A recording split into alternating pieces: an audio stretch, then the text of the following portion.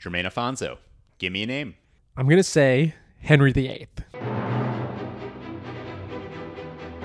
Welcome to Give Me a Name, where a guest presents me, Ben Kirschenbaum, with a dead historical figure they find interesting, and we discuss.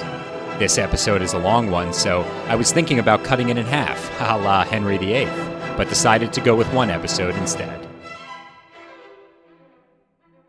Henry VIII, born June 28, 1491. He died January 28, 1547, and he was the King of England from 1509 to 1547.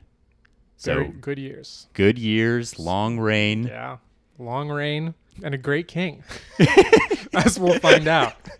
Yeah, let's just start off by saying he was great, undeniably. No flaws. Yeah. One of those great non-controversial historical figures. Exactly. They're rare, right. They're few and far between, but we got it here. Right, exactly. So how does this okay, we can break the news to the audience. Remember that this guy is pretty rough. He's rough.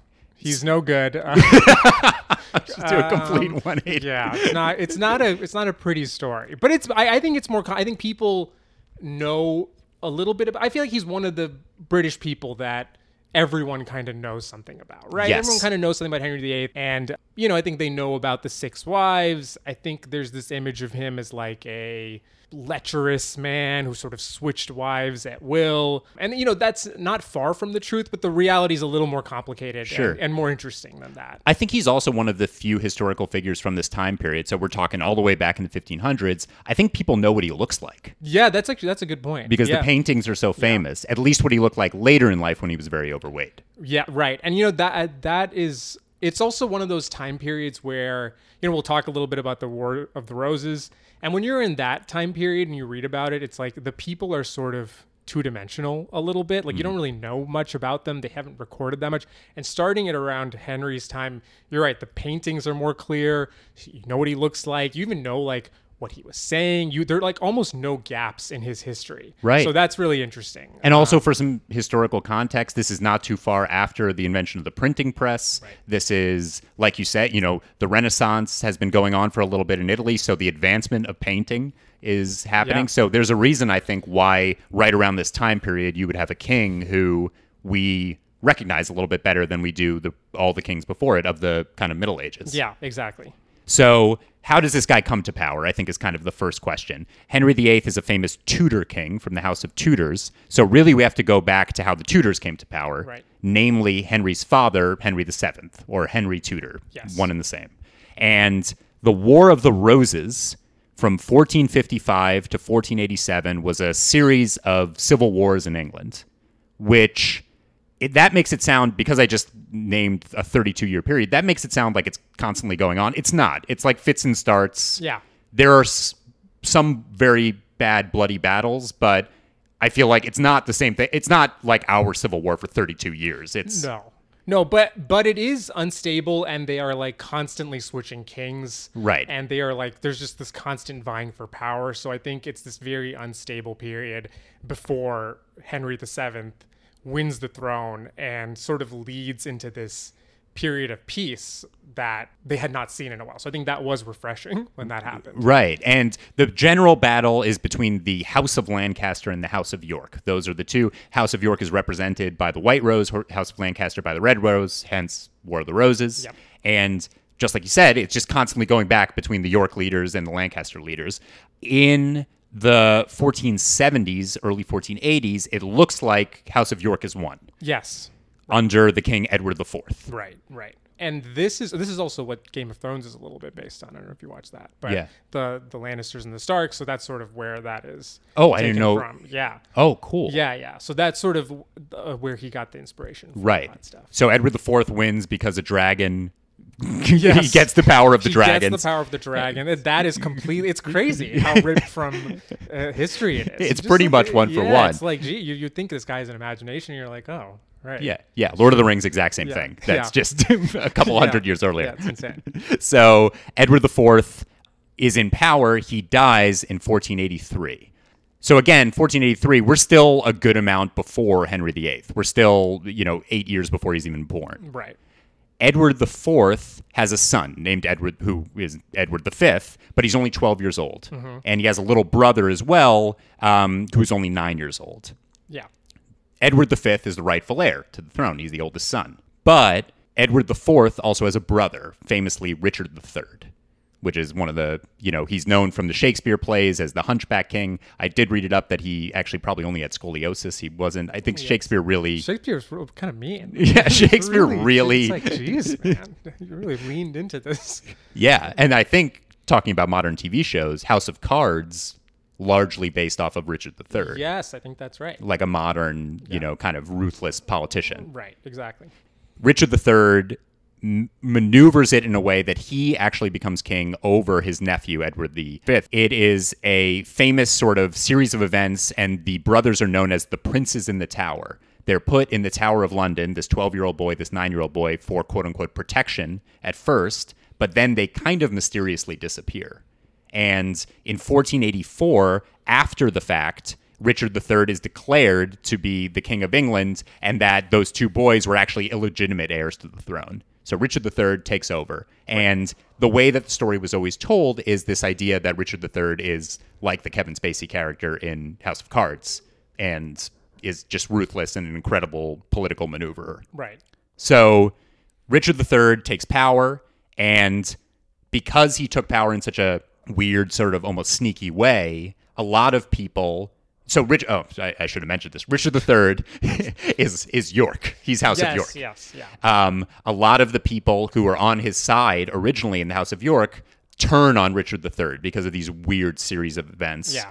And they turn to the leader of the Lancasters at the time. The natural leader would be Henry VII. Yes. He was sort of weird because he was not like both the Lancasters and the Yorks, they traced their lineage to this guy, John of Gaunt, right, who was the son of Edward III. Right. And so that was sort of the... And we're talking point. 200 years earlier, 200 plus years earlier. Yeah, yeah. And so Henry VII was related to John of Gaunt, but like in a weird way, like he was through the bastard line. And so he didn't really have... he wasn't a true, like, in line for the throne. And that plays a big role in both his reign and Henry VIII's reign, that they have a very weak claim to the throne. It affects everything. It, like, totally causes everything that happens. Yes, and an insecurity that lasts for both of their reigns. So Henry VII is able to take away power, is able to defeat Richard III at the Battle of Bosworth. This, again, going back to Shakespeare, this is the battle where Richard III's the last English king or queen to actually die in battle. Yeah, Henry VII is the last king also to win the throne in battle. Right. And that's the famous Richard III line, my horse, my kingdom for a horse. Right. He falls off the horse in the middle of the battle. I mean, he obviously didn't say that, but he obviously wasn't a hunchback. Shakespeare is just... Shakespeare made a lot of shit up. We're exposing him. Yeah, Richard III is bullshit. Midsummer Night's Dream is totally... That happened. That's word for word. He's basically a stenographer. Yeah, on that one. So Henry Tudor, Henry VII, one and the same, becomes the King of England in 1485. Right.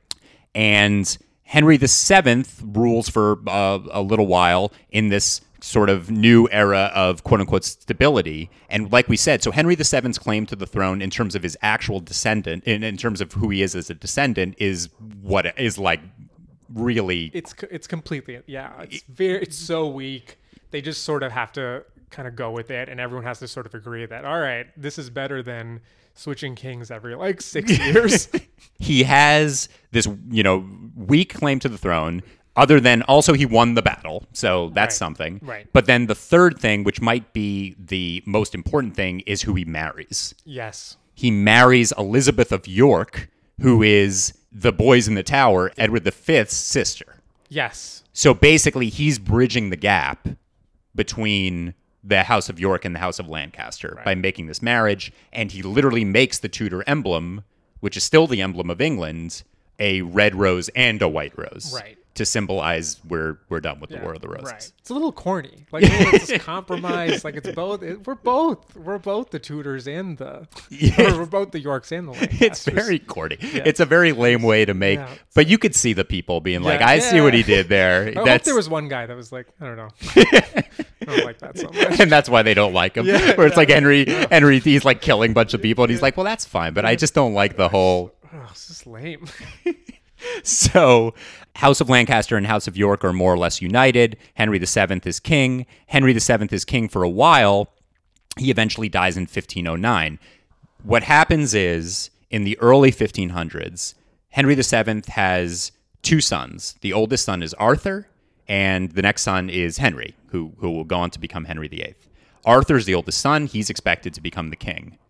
He is betrothed to a woman named Catherine of Aragon, who is the daughter of Ferdinand and Isabella of Spain, famously of the Spanish Inquisition, and also sponsoring Columbus's expedition to America. Yes. And in 1502, so while Henry VII is still king, Arthur dies at the age of 15, making Henry the now natural heir. Right. And because of that, because Henry was the spare, he sort of got to live outside of his father's eye. Like, his father really had this control over Arthur and was really trying to groom him in order to be king. And Henry got to sort of live sort of a wilder life. He got to be freer. He lived with his mother. He was sort of raised the way girls were traditionally raised at the time. And then that all changed when he turned 10 and his brother died. Suddenly he was moved to his, and then actually his mom died like a year later. And so within that year, his whole world was turned upside down. He was sort of under his father's control, and he didn't really like it. I think he was sort of bristled at that. Right. And he's always kind of this like wild sportsman and kind of, it doesn't, even when he does become king, he does get involved with some of the technical aspects of being king, but he also really likes handing over power to various people. Yeah, I think he's like an athlete. He's like a charming guy. Right. He likes like that part of being king. He's not quite into the minutia until I think later on. And we should also mention that the image that I said before of Henry VIII as this very overweight guy, that is last 20 years of his life. Beforehand, he's like this 6'2", red hair, strapping, good looking guy. Yeah, totally athletic. Loved singing and dancing. Wrote music. Yeah, right. It's so weird. You just don't think of him that way. Spoke many languages. I think he spoke French and Latin. I didn't know that. Yeah, so he's got some. He's not the kind of brutal / uncivilized, I guess, king that we sort of usually associate with Henry VIII. Right. And, I think he was also really liked by the people in comparison to his father, who was sort of this, I think especially towards the end of his life, this sort of sickly, private, miserly, very paranoid guy. And I think Henry was just seen as this breath of fresh air. He was really charismatic. He was really out there. And he, as soon as he became king, he sort of immediately started overturning things of his father's and sort of got rid of his people and brought in a new crop of people. And I think the people of England really liked that. Right.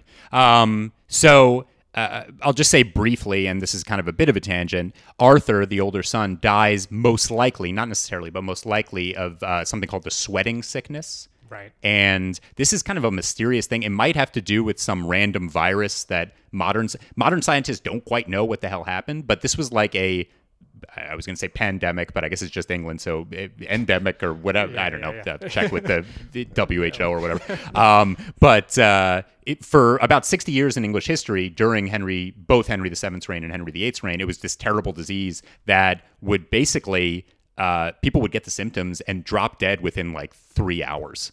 Jesus. So Anne Boleyn, Henry's second wife, will later get it. And Henry VIII, who's a pretty bad hypochondriac, partially because he's afraid of plague, but also this sweating sickness, like for a few days, it's like, I don't want to see you. Like, just go. He's horrified. And it is very like, some people did react to COVID that way when like a loved one got sick. Yeah. And they were like, I'm really sorry, but I'm never going to see you again.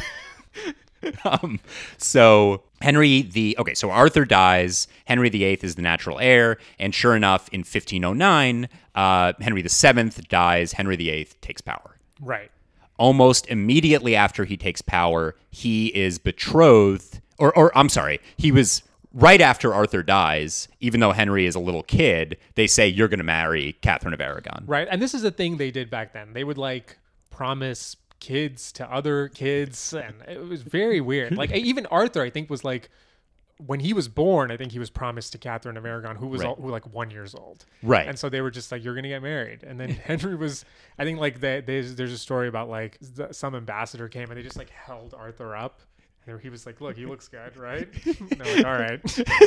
And also the kid thing, consummating a marriage was a big deal in terms of making it official. Well, yeah. So when they're betrothed as kids and obviously not having sex, it's kind of always questionable whether it's an official marriage or not. Right. And they put them, so they got married and they did go into a room together. Right. And I think they assumed that a consummation happened. I think Arthur supposedly came out and said like, "Oh, gentlemen, I went to Spain last night," if you know what I mean, and things like that. And so they were like, I guess, yeah, they must have consummated it. But then later it came out that probably he didn't. Catherine claimed there was no consummation. Right. And this ends up being hugely Yeah, controversial. and that's what I find so interesting about all these stories. It sounds like we're just talking about like gossip and private lives. These decisions, for example, whether Arthur and Catherine had sex, Yeah. has huge ramifications for people's lives. It's the course of English history changes because they may have had sex or may not have had sex, and no one knows for sure. So Henry after Arthur dies, after his brother dies, Henry the Eighth is betrothed to Catherine of Aragon, who is his widow, Arthur's widow. And in 1509, Henry becomes king and also marries Catherine of Aragon. Catherine of Aragon, by the way, 5.5 years older than Henry. Yeah. But since Henry is only 17, she's still can give birth to children. Yes, exactly. And that was very important to Henry because of what we talked about earlier. He was very desperate to have children, and specifically a male heir, because he was insecure. That insecurity had been put into him by his father, and so he was desperate for that security to the Tudor line, to have that male heir. Right. I think Henry also cites that the last English queen, there wasn't an English queen since an English queen called Matilda, which is 400 years earlier, and she wasn't even crown queen and kind of lost control of the empire. So I think that there's this that plays a part. He associates female leaders as weak and not able to control. So that's why it's got to be a guy. Yes. And I think also there was a bit of a masculinity aspect to it, that like if you are able to produce a man, that makes you a man. Yeah, I think there was some element like that. Like he saw it as reflecting on himself. I think that plays a role in the subconscious of everything that happens underneath. I think he sort of hates himself for not being able to produce a male heir for a long time, and he takes it out on everyone around him. He takes it out on everyone. So Catherine of Aragon and Henry are married for a long time. Yeah, it's like 25, 30 years or something, right? Yeah, I think in total it looks like about 24 years-ish. Yeah. And for the most part, even though Henry VIII has a lot of mistresses, and we'll talk about a couple of the most famous ones, he kind of, it's described often as a happy marriage. Yeah, and they sort of had this rare marriage where they got along even before. Like when he first met her, he liked her.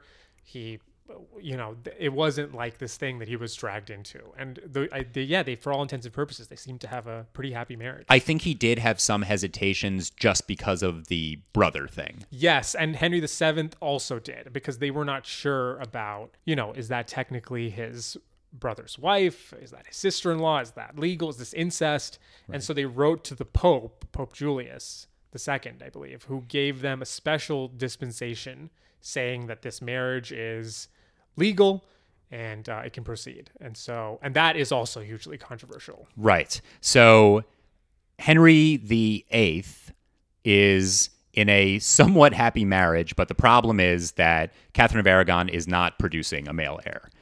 She does have a daughter who named Mary, who will go on to become Bloody Mary. Yes. After killing a bunch of kills a bunch of Protestants. Because, and we can get into how that works when it comes to Henry. By the way, though, she's nicknamed Bloody Mary. Her father, Henry, is responsible for way more deaths than Mary would be. Right. Is that true? Is it ultimately T.S.? I actually don't know much. I don't know about deaths per year. I don't know about his per capita. per capita deaths. But most of the stats I read said that Henry VIII is responsible for approximately 57,000 deaths. Wow. And Mary, the biggest sort of wipeout of Protestants that she had was like 300 or something like that. Oh, interesting. Yeah. But Mary had a much shorter reign than Right. Henry VIII. Right. So Henry VIII, pissed off that he's not getting a male heir, he's blaming it on, he thinks that it's because God is mad at him. Yeah, he thinks God has blighted this marriage, that it's because he married his sister-in-law. Maybe they did consummate the marriage. He was tricked. He was like, he can't explain it. You know, they have Mary, and then they have 5 other children who are either stillborn or, you know, die shortly after infancy. And some of those are boys. And I think that really, it just throws him off. He's like, there's something wrong here. There's something wrong. And he quotes, and he's going to quote this again later, there is a Leviticus chapter 20, verse 21, which I know you know by heart. You want to quote it? Oh, yeah. Okay. It is. You do it. If a man shall take his brother's wife, it is an impurity. He hath uncovered his brother's nakedness. They shall be childless. And Henry VIII is going to use this in order to break away from the Catholic Church. But he's a genuinely religious Catholic at the time. And he might really buy it, that this verse is the reason why exactly what you said, his marriage is marred, his marriage is doomed, and he's not going to have a male heir. Yeah, I mean, he, you know, for all of the reforms that follow from him and that come from him, he's like a super conservative guy and a Catholic really for his whole life. Right. He never really changes. So for a little context, in 1517, Martin Luther famously pins the 95 Theses and starts what is the Protestant Reformation. At the time, Henry VIII is very anti-Reformation. He sticks with the Catholic Church to the extent that he wrote a book-long sort of essay about Martin Luther, referring to him as, quote, a venomous serpent, a pernicious plague, infernal wolf, an infectious soul, a detestable trumpeter of pride, calumnies and schism. Calumnies? Oh, what is the word? it's Calumnies. it's whatever it is. It's brutal. Yeah, and he is given an award by Pope Leo X. He is called Defender of the Faith. So it's ironic because in a little over a decade, he's going to completely split with the Catholic Church. Yeah. But at the time, he is very anti-Protestant Reformation and a champion of the Church of Rome. Right. So in 1519, Henry has an illegitimate child. Yes, and this is also very ironic because he is having this affair. He has an illegitimate son. And it's with Elizabeth Blount, or Bessie Blount. He names the kid Henry Fitzroy, which literally means son of the king, which is weird because you would think that as a bastard child, he would be ashamed of having an illegitimate son. But I guess he's just so pumped about having a son that he doesn't really care if it's from Catherine or not. Yeah, and I think he saw this as proof, like, problem's not with me, Yeah, right. It's not me. I can do it. So as a brief tangent, I do want to just mention this for a second. There are some modern scientific explanations for why he maybe had trouble having children. And he might have had what is called the Kell antigen, which is a rare blood group that I don't know exactly how it works, but essentially it would make it much more likely for you to, for the person you're impregnating to have miscarriages or stillborn babies after the first try. Oh, interesting. And that kind of works because most of his kids, with the exception of Mary, but his 3 other children were first try babies. And then there was a bunch of miscarriages and deaths early on. Oh, that's really interesting. But here's the other interesting thing. Henry famously goes pretty much insane by the end of his life. Yes. He really loses it. And we can go into some explanations for why that might be. But one possible theory is that he had something called McLeod syndrome. And that McLeod syndrome is tied to the Kell blood group. So in other words, there might be a way that one disease or one condition can kill 2 birds with one stone. It can explain both why he had trouble having kids and why he went crazy. Interesting. It might be a leap. Yeah, it might be a leap. But you never know. I mean, it would be interesting if they found out that everyone who had that had also married their sister-in-law. But it couldn't be that. It's got to be this Kell antigen. It's definitely.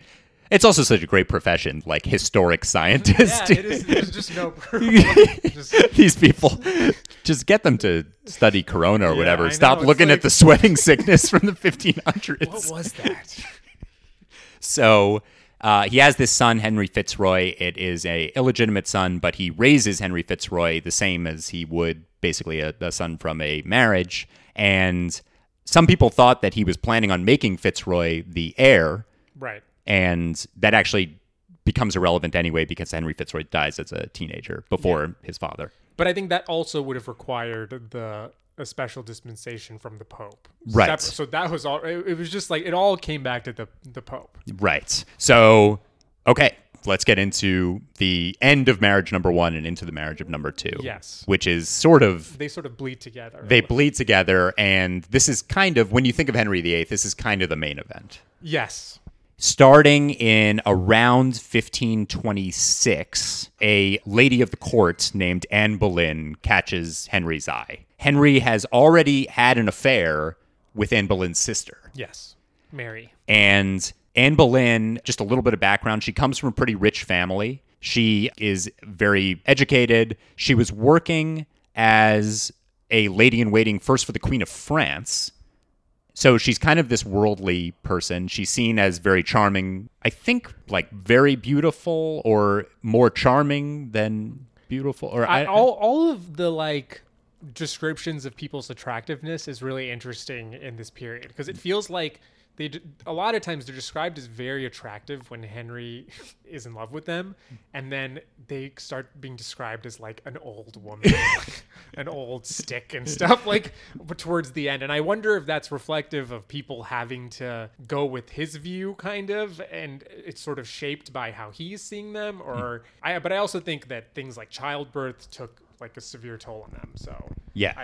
So I think maybe that plays a role, but I have no. And what I'm trying to say is I have no idea. You have no idea what happened. Yeah. Yeah, and I think that one of the main things that people kind of say about Anne Boleyn, maybe whether or not how beautiful she was or whatever, that she was like very charming. Very charming. And yeah. clearly charms Henry. The thing is that even though Anne Boleyn and Henry start seeing each other, we don't know whether they had sex or not. And it seems like they probably didn't. It sounds like what most likely happened is that Anne saw the way her sister was treated. And, her sister had an affair with the king and then was sort of discarded when he got tired of her. And she was like, I'm not going to do that. I don't want to just be your mistress. I want to be your wife. I want to be the queen. Right. And so she basically, what they believe happened is she sort of just kept him at arm's length for about 7 years. And I think that sort of drove him crazy. Like that made him really want her. Right. And so she demands that they actually get married. She's not going to just be his mistress. There was one documentary that I saw where an older lady basically says, listen, Anne Boleyn never got pregnant during this time period, so they didn't have sex. And then she just looks at the camera in this like very sort of very suggestive way, and she goes, but they might have done other stuff. Just like, all right. Great. Thanks. Thanks for that. Okay, so in the early 1530s, it becomes apparent that Henry wants to leave Catherine, who is not giving him a male heir, and marry Anne Boleyn. Right. And also Catherine, again, is 5 years older than Henry. So she is sort of exiting the childbearing years. And Henry is still desperate for that male heir and sees this opportunity in Anne. Henry separates from Catherine in 1531, even though the Pope refuses to annul the marriage. Yes. So he writes to the Pope asking for him to basically saying that Pope Julius did not have the authority to grant the marriage, to say that the original marriage was valid. Right. So he wants him to annul it. Right. And the Pope is sort of in a difficult position Yes. because Catherine of Aragon's nephew is Charles V. Yes, the Holy Roman Emperor. Right. And so the Pope is under his thumb.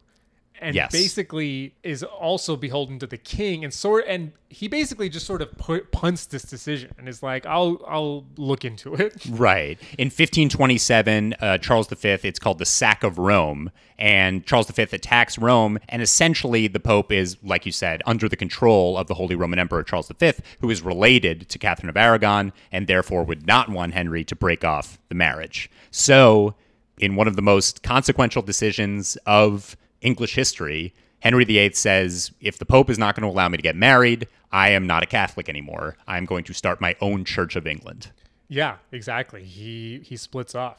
And he uses one high church official, this guy named Thomas Cranmer, in order to sort of make arguments that allows him to amass the power to become the head of the church. Another one of his trusted advisors for his whole reign up until this point was someone named Thomas Wolsey, who is now pretty much discarded. Yeah, he was like super instrumental to the beginning of the reign, especially when Henry was a young man. Wolsey sort of was because Henry, we discussed, didn't really care that much about the minutia. Wolsey sort of took over, right, and was essentially kind of the most powerful man in England, right under the king, but essentially the most influential. And it was a big deal because Wolsey was the son of a butcher, came out of nowhere, was sort of looked down upon by all of the other dukes and duchesses, and it was just sort of incredible that this guy was in charge of everything. And he wasn't the only one who came from sort of more meager means in order to rise in Henry VIII's circles. Mm-hmm. The person who is also very influential throughout Henry VIII's career, most of his career, Thomas Cromwell, also comes from sort of poorer backgrounds. And this is really rare in English history, which is so classist. Yeah. And having said that, Henry VIII definitely does play into this sort of classism of England, sort of naturally. A lot of random rules. For example, only the royals are allowed to wear purple. So he's just... yeah. But the thing about... that is interesting about Cromwell and Wolsey, but I'm assuming Henry realized this if it was never said explicitly, but by raising someone up from nothing and giving them so much power, they owe him everything. Right. So they will do anything for him. Right. So I think that is part of the idea, and that's why those guys were so important to him. And loyal. Sure. And so Wolsey, for most of Henry's reign leading up to the split from the Catholic Church, is incredibly influential, but he falls out of favor because he's not able to get Henry what he wants in this case, which is to split from the church. Yeah. Having said that, Wolsey had a lot of power. He's a cardinal, so he was kind of one of the heads of Catholicism at the time, and he was given a lot of freedom to control the different monasteries and churches in England. So when they do break off from the Catholic Church, because of Wolsey's work, Henry VIII is able somewhat easily to take over the church, just from a practical standpoint. Yeah. The other interesting thing about Wolsey and how he factors into this stuff is that supposedly, originally, Anne Boleyn was in love with with the Duke of Northumberland, and supposedly he had asked the cardinal for his approval to marry her. And the cardinal had basically said, she's low, she's beneath you, you can do better. Kind of trash talked Anne, and Anne heard about that and never forgave it.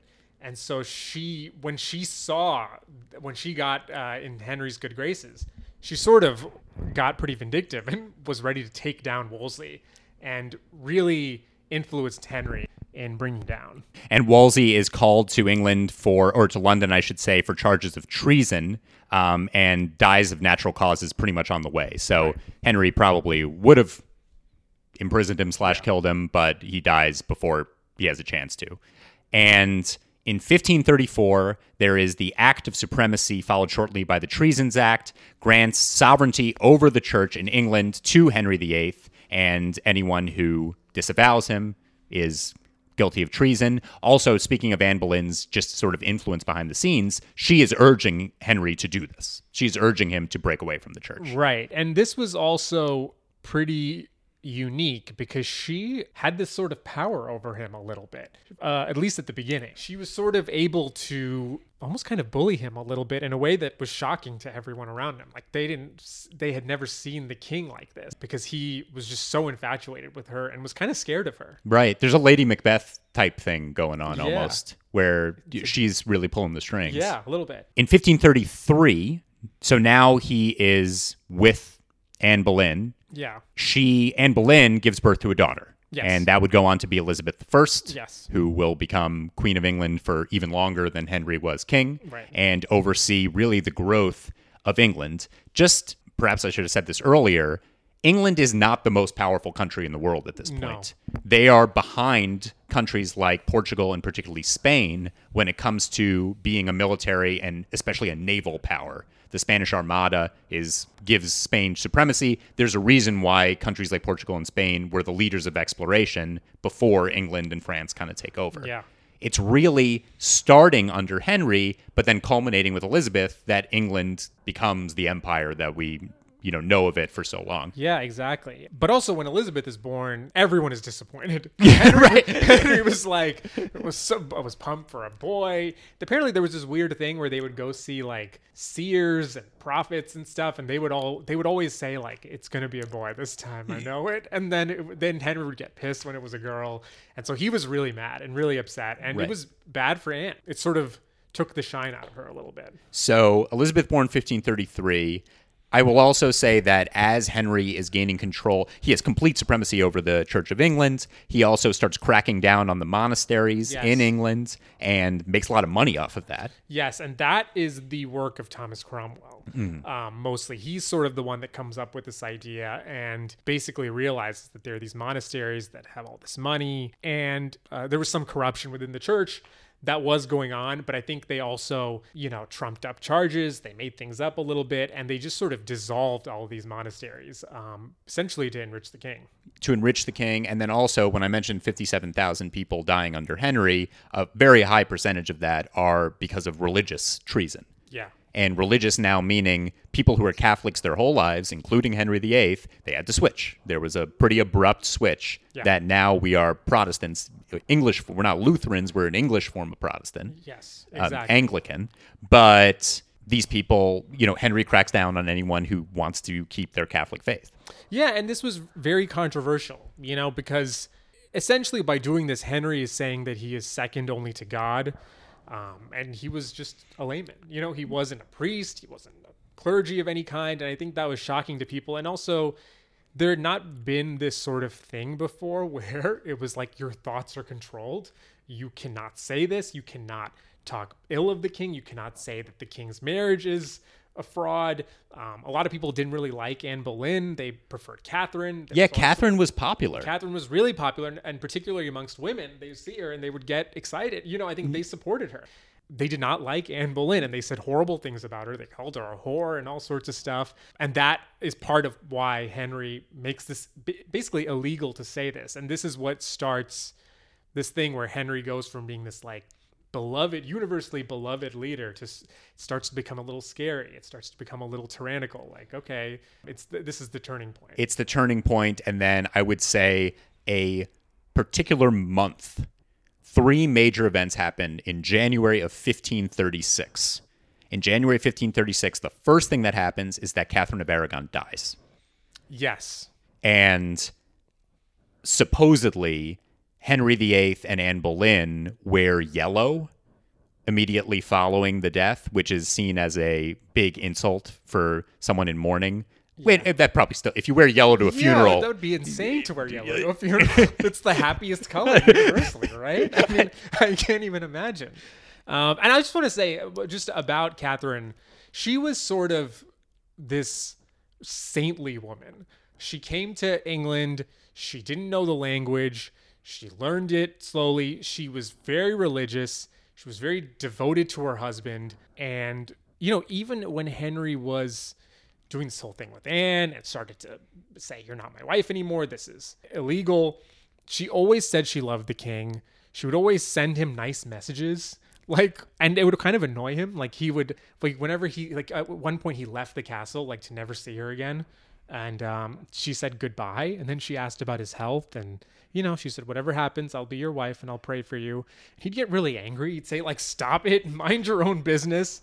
And then he didn't invite her to Christmas. And then she sent him a gold cup as a present. And then Henry sent it back saying, I don't want gifts. Stop it. Stop. So he was just needlessly cruel to her. Right. And Anne was also just hated her. Anne wanted her hung. Anne wanted. And there are rumors that Anne is responsible for Catherine's death. Catherine most likely died of natural causes. Right. Probably cancer, actually, Yes. that she died of. But there are things going around that Anne killed Catherine, but even if she didn't, she certainly wanted Catherine out of the picture. Right, and they kept moving Catherine to like smaller homes, poorly ventilated, cold spaces. They really treated her horribly. And they also treat her daughter horribly, Yes. Mary. Yeah, because that's the other thing. Anne wants Mary completely out of the picture. So everyone around Catherine is afraid that Anne is going to poison them. Right. Because there was a rumor that Anne had poisoned someone else that had gotten in their way. It's this very fraught situation for Catherine up until her death. So she dies beginning of January 1536. The next big event of January 1536, Henry gets into a jousting accident. Yes. And the actual effects. So Henry's been a sportsman, a jouster his entire life. He is knocked unconscious for a few hours. Yep. His leg is like completely messed up. Mm-hmm. But when it comes to the head injury, it's possible that he had permanent concussion damage, CTE, basically, like, the problem in the modern NFL. Mm-hmm. And like we were saying, the late Henry VIII is seen as this somewhat insane person. And it's very possible that this particular event, along with some others, but this particular event could have been the real turning point there. Yeah, I mean, that's an interesting thought because that's sort of a recent thing, right? Because all CTE research is kind of... Don't they say OJ maybe had CTE? Yeah, right? I think that, yeah. I like using that just to go back in history and just blame everything on anytime anyone did anything bad. Yeah, no, that's exactly right. Vlad the Impaler, actually, weirdly, CTE. Really bad. Playing rugby. Took a fall. Yeah, it is true. Every bad character in history. Pol Pot. Pol Pot, just terrible CTE. Oh, so sad. So, way to make everyone, all villains, the victim. So, the last thing that happens shortly after the jousting accident is that Anne suffers yet another miscarriage. Right. This one would have been a male child. And within a couple months of this, not even a couple months, Henry VIII has his eye on yet another woman who will end up being his third wife, Jane Seymour. Yes. Which means Anne Boleyn is not long for this world. Yeah. And Anne Boleyn is she's not happy about that. And she fights pretty hard to not let this happen. Yes. And Thomas Cromwell, going back to him, is seen as the mastermind behind finding a case against Anne that will eventually lead to her death. She is accused of a series of things. Among them, the chief one is that she is accused of being of infidelity. She's accused of cheating on Henry VIII. Right. And also of incest. Yes, with her brother, George Boleyn. She is found guilty of these things, sent to confinement in the Tower of London. Her trial takes place May 15th, 1536. So again, this is the same year as Catherine of Aragon dies, the same year as the jousting accident.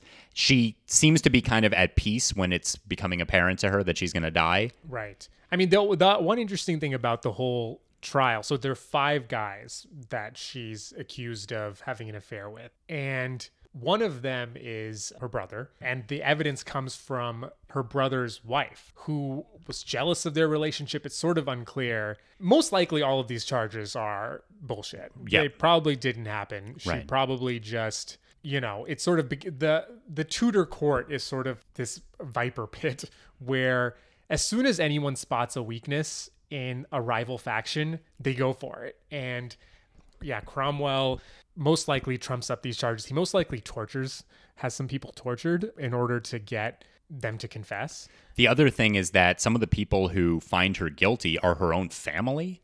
Yes. So if she was found guilty by a jury, included her own uncle.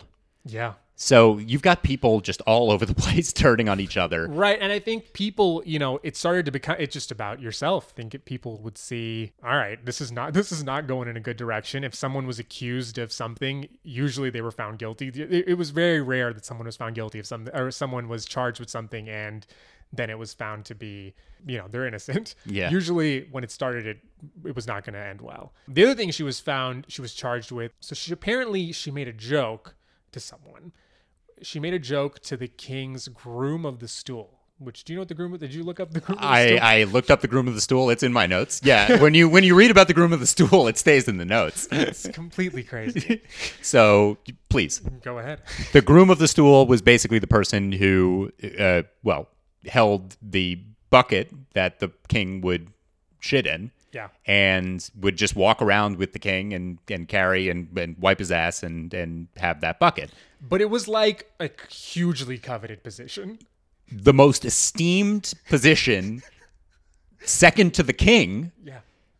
And it somewhat makes sense. Yep. Just because if you've got a guy who has to be at your beck and call constantly, that's kind of who the king spent the most time with. Yeah, it was like his best friend. So it was this guy, Henry Norris, and Anne was friendly with him too.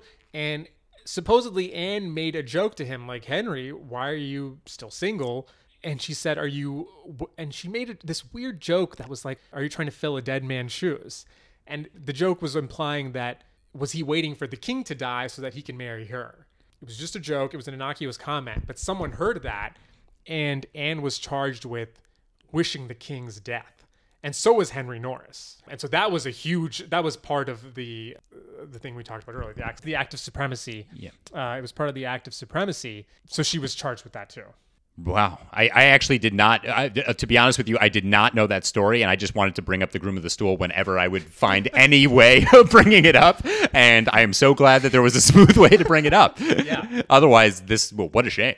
Yeah, everyone needs to learn about the Groom of the Stool. You should bring it up in every episode. Of the podcast. Yeah, you're just talking about Mao and just be like, did he have a Groom of the Stool? So, Jane Seymour. Oh, well, I'll wrap up the Anne Boleyn thing just by saying on May 19th, 1536, Anne Boleyn was beheaded. Yes. By not an axe, but a sword. Yep. Which was a little bit rare. She, that was her one request, basically, and they're like, yeah, sure. Sure. But apparently she had like this weird last night where she was in the tower. She could like hear them building the scaffold. Like, so she was like trying to pray and get herself at peace. And then this was going on. And then apparently it got delayed.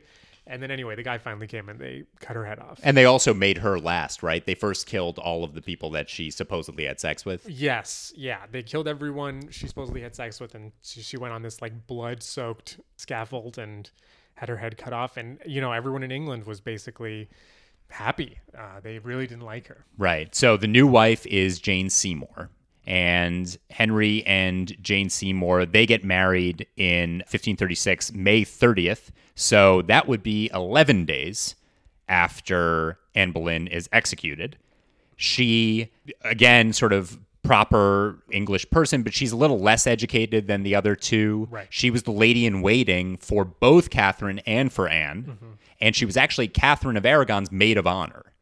Oh, I didn't know that. So we're kind of going back to the more Catherine-friendly wife. So Catherine and Anne, big rivals. Now we're kind of back to Team Catherine a little bit. Right. And actually, Jane, one of her things was trying to bring Mary back into the line of succession, bring her back into favor, get her father to acknowledge him. Yes. And, this was sort of... The Anne thing was also sort of helpful for the king because a lot of people didn't approve of that marriage and what happened. And then Catherine was dead and this whole thing happened with Anne. So this was sort of like a fresh start. Right. So everyone could kind of get on board with it. This is where Henry was like, all right, this is my first wife. Yes. This is the start of something. And sure enough, a year and a half into their marriage, finally, Henry gets a boy. Yes. Edward, who will go on to be king of, he'll be Edward VI and will be Henry's successor. Right. So Jane Seymour, the third wife, is the one that finally gives Henry what he's always wanted. Yes, exactly. And this is Jane is sort of the love of his life. He sort of, even through the end of his life, he thinks of her as like, she was the one, she was my true love. He has like a portrait painted at some point and he's married to someone else then, and he's still, but the wife in the photo is Jane Seymour. Right. And they're buried next to each other. And they're buried next to each other. So that was always his one. Now, what would have happened if it continued? If she'd lived, I don't know. But only 2 weeks after, or roughly 2 weeks after she gives birth to Edward, Jane Seymour dies of complications from childbirth. Right. And that would be, so far we're at, just to review, we're at annulled, yes, executed, and dies. Yes. For the first three. Yes, exactly. And this was really crushing for Henry. This was crushing, and like we said before, basically Anne, he starts seeing immediately during his relationship with Catherine. He marries Jane Seymour, doesn't even wait 2 weeks in order to marry Jane Seymour after Anne, but he really grieves for Jane Seymour. Yeah, he's very sad about that. He doesn't get married to his next wife, Anne of Cleves, for another roughly 2.5 years. Right. And, throughout this whole period, his court are saying you need to get married again. You only have one son. People die constantly. Children die all the time. So he really needs a second son. A backup. He needs a backup. Right. A backup just the way that he was the backup. Yeah, exactly. They know firsthand that that's what happens. Yeah. And in 1540, Henry marries Anne of Cleves. Right. So this is sort of like a weird situation. Well, this one in terms of getting to, I feel like this whole thing, all of the drama and all of the soap opera behind this stuff is very relatable today. Yeah. The Anne of Cleves story, I think, is particularly relatable. Yes. It's basically the first Catfish. Yeah, it really is. That's a good way of putting it. He agrees to marry her based solely on her portrait. There is a portrait made by Hans Holbein, the younger, just in case you were confused. The older. Everyone, I know that's a common misconception. So the younger, he paints a portrait of Anne and of Anne of Cleves. So just to back up for a second, Cleves is a region in Germany that is Protestant. And that's important because Henry has made enemies of the Holy Roman Empire, Spain, all of the Catholic countries in Europe. So he's desperately trying to make alliances with places that are Protestant, just like England. Right. And for Cromwell, this is also crucial because he is Protestant and he doesn't like the switch from the Protestantism of Anne Boleyn to the Catholicism of Jane Seymour. So he is trying to get this marriage secure so he can bring the Protestants back. Right. And I forgot to mention it before. Jane Seymour, because she's it's in line with the fact that she's very sympathetic to Catherine, she would be seen as kind of going back to Catholicism in a lot of ways. Yes, exactly. So Cromwell wants the Church of England to stand. And he is the matchmaker in setting up Henry with Anne of Cleves.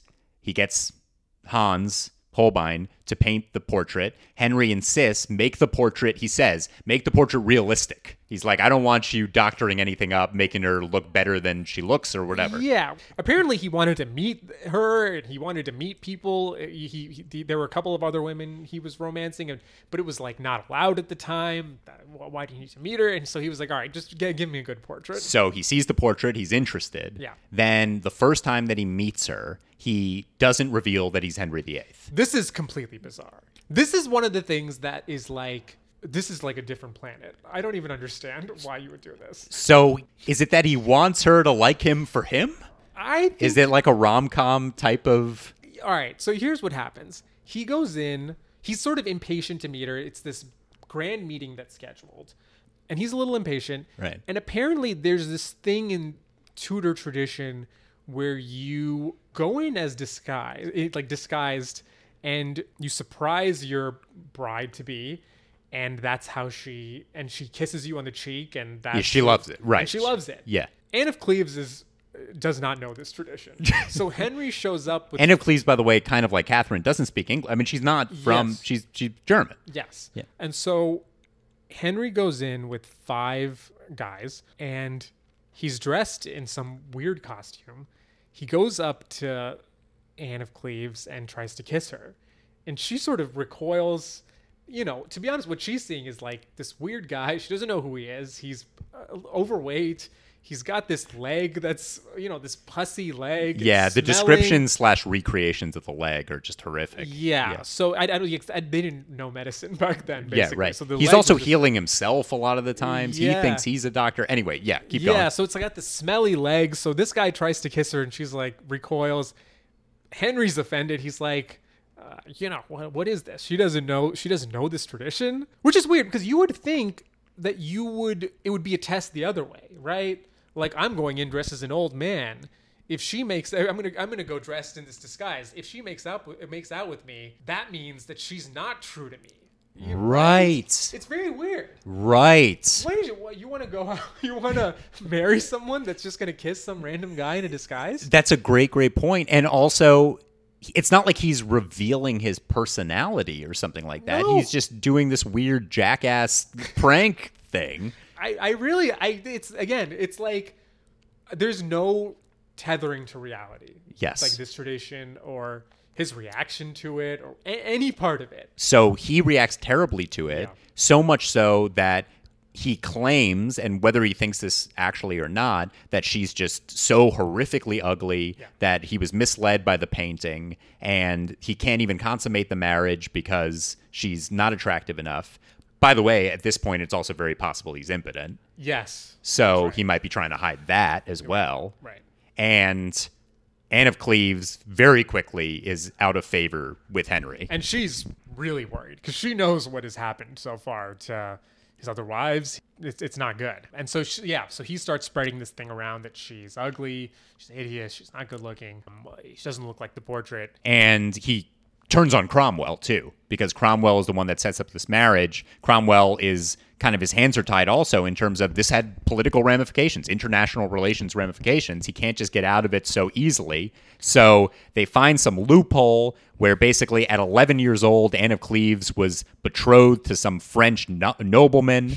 And so the lawyers argue that, that this marriage was not, again, they're just trying, kind of like with the Catherine of Aragon thing, they're just trying to find ways to get out of the marriage, quote unquote, legally. Yeah, exactly. And Anne of Cleves breaks her wedding ring into pieces. She retires into the country. She goes on to learn English, and she has a great life. Yeah. She is really smart. I think she was worried, knew what could have happened if she was stubborn, and she sort of does what Henry wanted Catherine to do, which is just sort of retire peacefully, just sort of agree and go away. Henry would have been so happy if Catherine did that. So Anne of Cleves, they're married on January 6th, 1540, divorced July 9th, 1540. Yeah.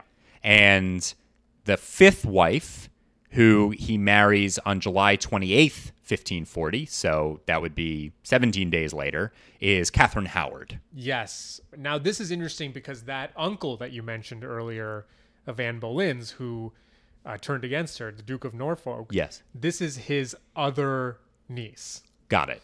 So he basically, is looking for a way to get back into power. He's in the Catholic faction. He sort of seized Cromwell's out of favor, and he pushes his niece forward. Right. She has no parents. No one's really looking out for her. She's really young. She's like 15 years old. And her uncle's basically pimping her out to the king. And Henry adores her at first. Yep. He's very, very into her, calls her a rose without a thorn. Right. And I think it's also, again, at this time, he's starting to feel old. He's starting to feel, he's got this weird leg.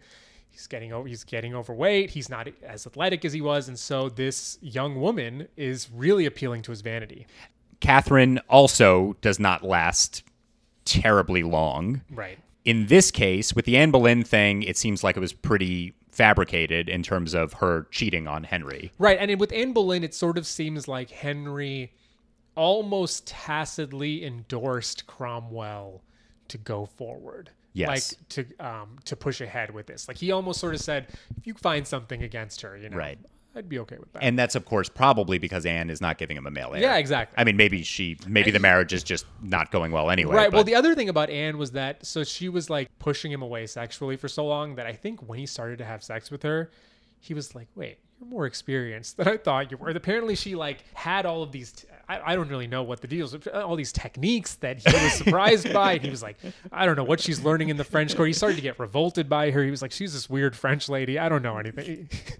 I don't know what she's doing. So Catherine is... Also, before this Cromwell goes down, finally, he gets executed. Yes, Cromwell actually gets beheaded as a result of this mismanaging of the Anne of Cleves stuff. Right. And all of this stuff, it was never that like Henry was killing Cromwell for the Anne of Cleves thing. It would always be Henry, he would fall out of favor with Henry. Other people would see the weakness and would would make up all these charges against him. He would get arrested. And, again, once you're charged with something, that's it. You're kind of done. Yeah, it was almost kind of like a Stalin kind of thing going on. Yeah. You see things that resemble this with dictators for the next 600 years. Yeah, and it's the type of thing where Henry sort of has this unique ability to just sort of cut people off, write them off, and say, "You're dead to me. That's it." And so Cromwell, gets beheaded, and it's sort of a gruesome beheading. He gets beheaded either the day of or the day before his marriage to Catherine Howard. Supposedly, they paid the Axeman to like drink, so he was drunk. And then it took him like a couple of tries on Cromwell. It was really brutal. Oh, that's terrible. Yeah. So the other person that we should mention, so there are 3 very, very famous men who were in Henry's inner circle that he turns on. The first one is Wolsey, who he doesn't actually behead because Wolsey kind of dies before he has the chance to. Second one would be Cromwell, who he does kill in this gruesome way after the whole Anne of Cleves debacle. The third would be Sir Thomas More. Yes.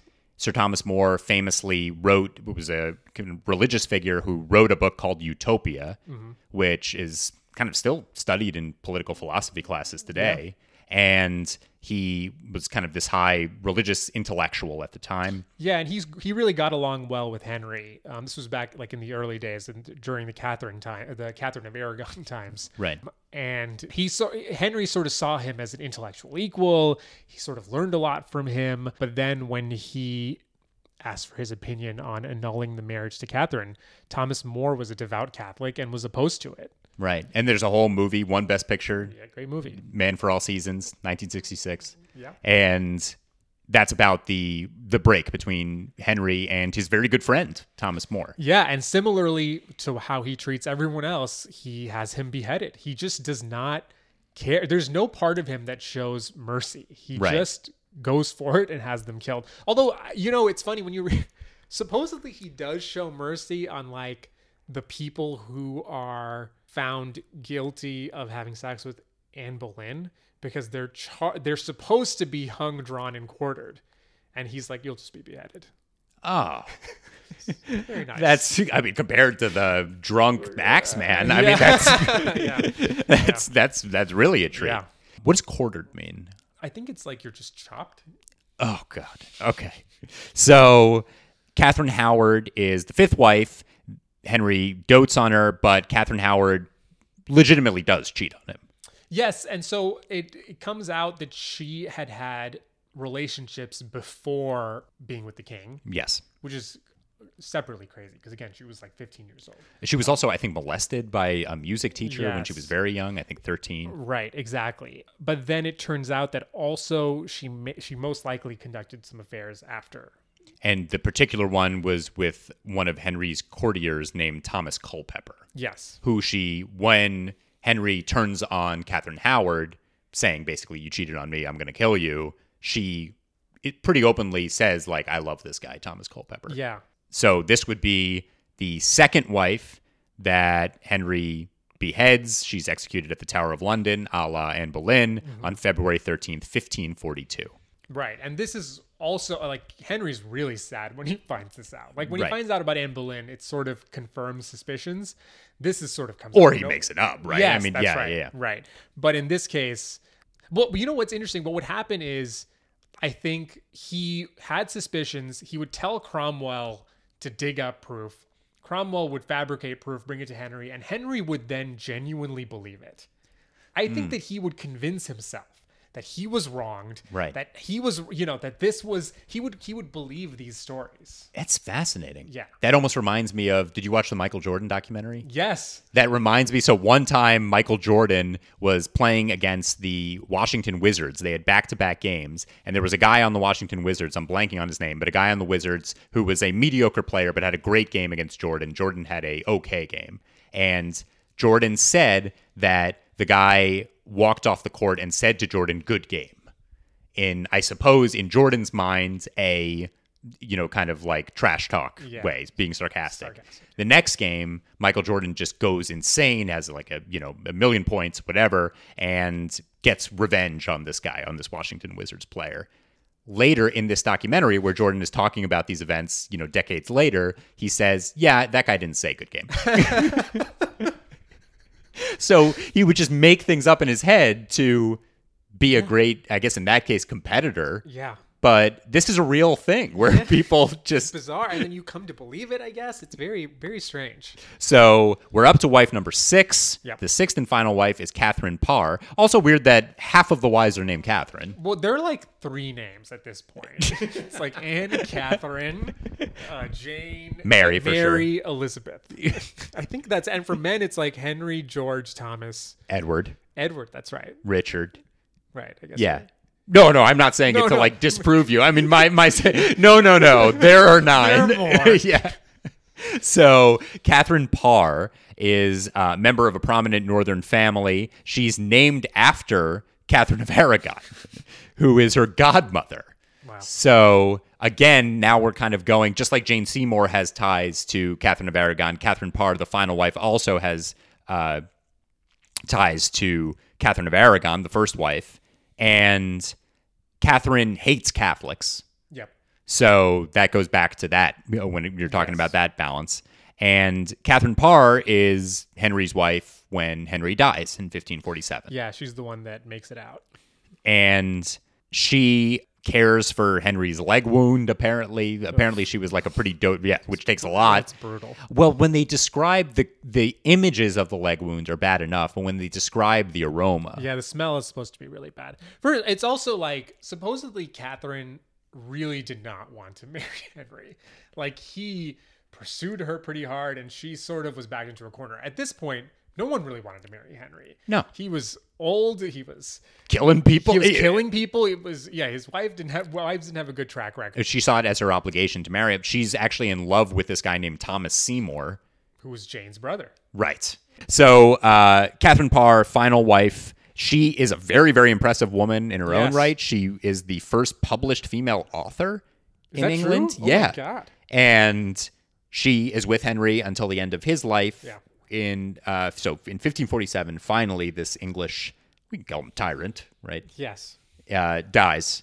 Well, there's one interesting thing that happens, which is that he seems to have a mostly peaceful life with Catherine, but at one point, the Catholic faction, which is still active within the church, is plotting to bring her down because they see her as a threat. So she used to have these conversations with Henry, where she would sort of push him towards more reform of the church, more reforms. Again, he was Catholic, so he didn't necessarily welcome these conversations. So one day he gets a little annoyed, and one of the Catholic members of the court hears this.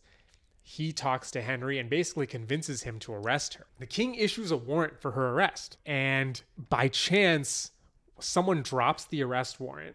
One of Catherine's ladies sees this, goes up, tells Catherine what's going on, and Catherine freaks out. She's like seeing, Anne Boleyn. She's seen Catherine Howard. She's seen everyone's fate.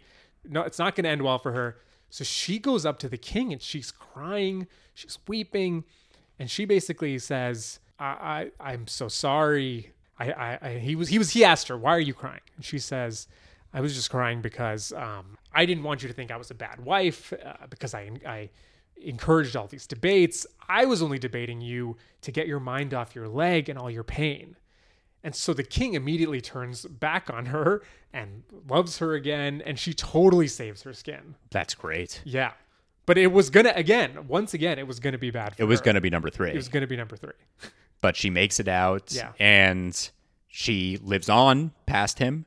So she is the only one who survives it. She survives it. She goes on to marry Thomas Seymour, Jane's brother, right, who she was in love with before. Right. So she's also put in charge, even during Henry's reign, of Elizabeth and Edward's education, because Mary's a little bit older. And so she sort of feeds them this Protestant influence. As Henry dies, Edward becomes king, but Henry puts in charge a council of people to basically be king to be in charge while he is young. But what starts to happen with Elizabeth is living with Catherine, and they get along very well. But what starts to happen is Thomas Seymour starts to have an affair with Elizabeth, who's really young. She's like 13 years old. He sees that as his way to actually get power through Elizabeth. Right. And it causes this, Catherine Parr catches them, causes this huge scandal. It causes this break between Catherine Parr and Elizabeth, who are really close. And it's like this really traumatic thing. And I think Elizabeth, partly because of this, but mostly because of what happened to Catherine Howard, she was friends with her. She was close with her stepmother. She saw her being beheaded, vows to never get married. Right. That's the source of why she says she's going to be a virgin. And so she becomes the Virgin Queen, famously. And Henry's, just to talk a little bit about Elizabeth and Henry's kids. Yeah. So Henry Fitzroy, the kid that was illegitimate, dies young. He dies at 17. Right. But the next ruler after Henry VIII is his son, Edward VI, and that would be his son with Jane Seymour. Mm-hmm. And both of his daughters actually end up being queen as well. Bloody Mary for a short period of time, and then of course Queen Elizabeth, who is the queen during Shakespeare and during the defeat of the Spanish Armada, and one of the most influential leaders of really history. Which is of course the irony of Henry's whole life, that probably the best part of his legacy, the biggest influence that he has, is producing Elizabeth I.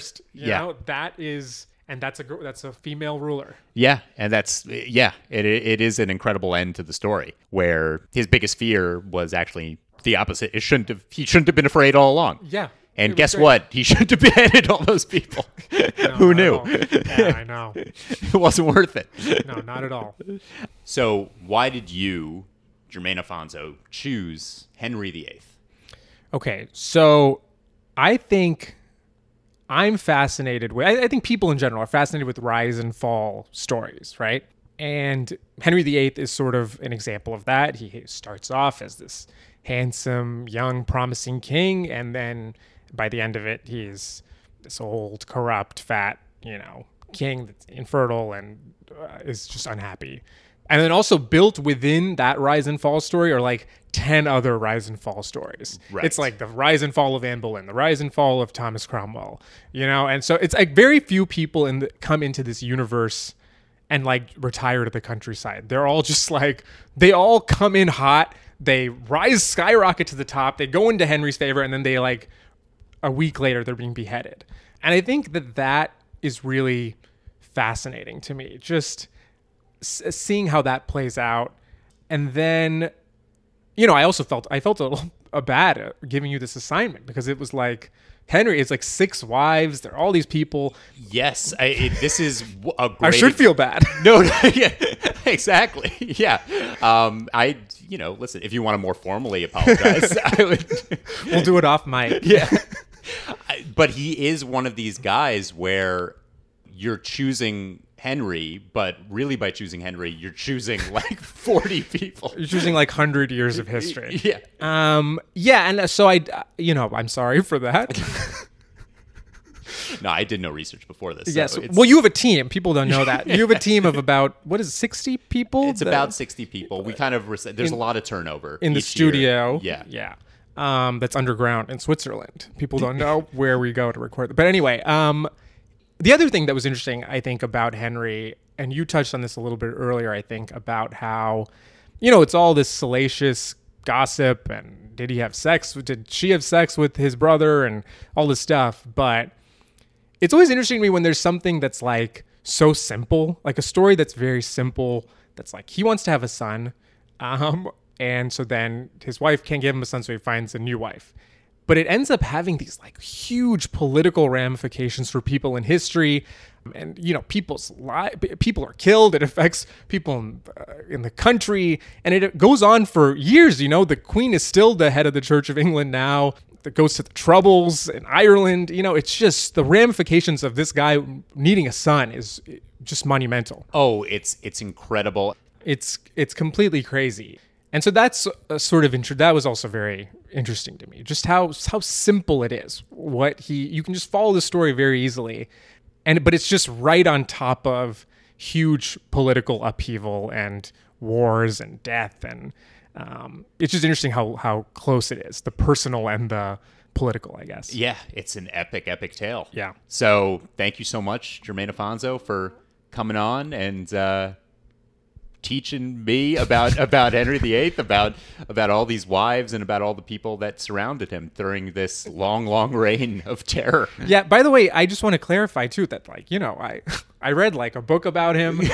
You look this stuff up online and there's like contradictory things and all this stuff. So, you know, I know some stuff, but I'm not an expert. Of course. And I certainly don't want to pretend to be at all either, even though I've never explicitly said on this podcast that I do research. So I do. Sorry for outing you. Thank you for having me. Of course.